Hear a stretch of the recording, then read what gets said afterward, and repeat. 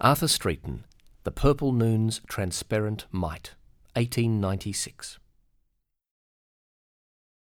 The sun is warm. The sky is clear. The waves are dancing fast and bright. Blue isles and snowy mountains wear the purple noon's transparent might. The breath of the moist air is light around its unexpanded buds. Like many a voice of one delight, the winds, the birds, the ocean floods, the city's voice itself is soft like solitude's. Stanzas written in dejection near Naples. Percy Bysshe Shelley.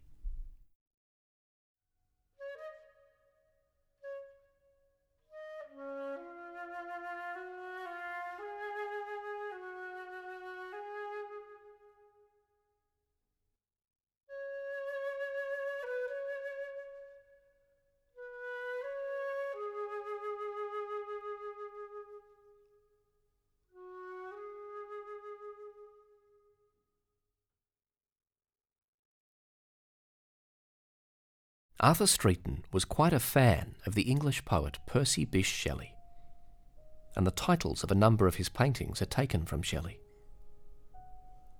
After its ecstatic beginning, Shelley's poem dwells on miseries.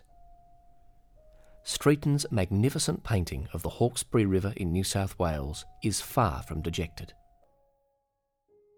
The painting has appropriated the vibrant image of the afternoon, and not the glum theme of the poem.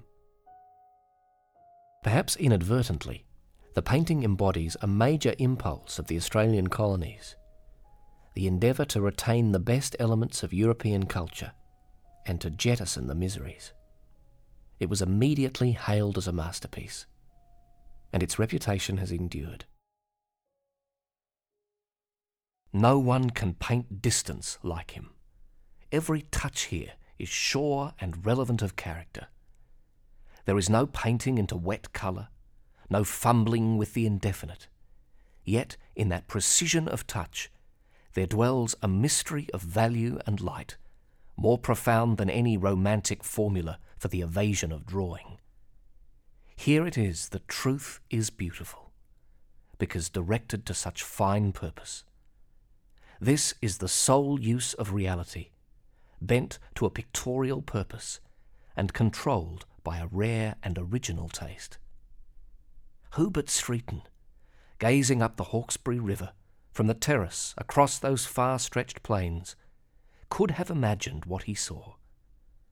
To divine the possibilities of a picture, its shapes and lighting, its character and composition in that wide field, required the intuition of genius. It was virgin landscape, untouched by any brush. He possessed no formula, no precedent to rest upon, only his vision, but that, developed by continuous painting in the open, was ready to resolve its difficulties. When he had finished it, I doubt whether Streeton was aware of the importance of his accomplishment. Lionel Lindsay, Streeton's Australian Work, 1919. Part of the miracle of his achievement is that Arthur Streeton painted The Purple Noon's Transparent Might in 2 days, and during a shade temperature of 42 degrees Celsius.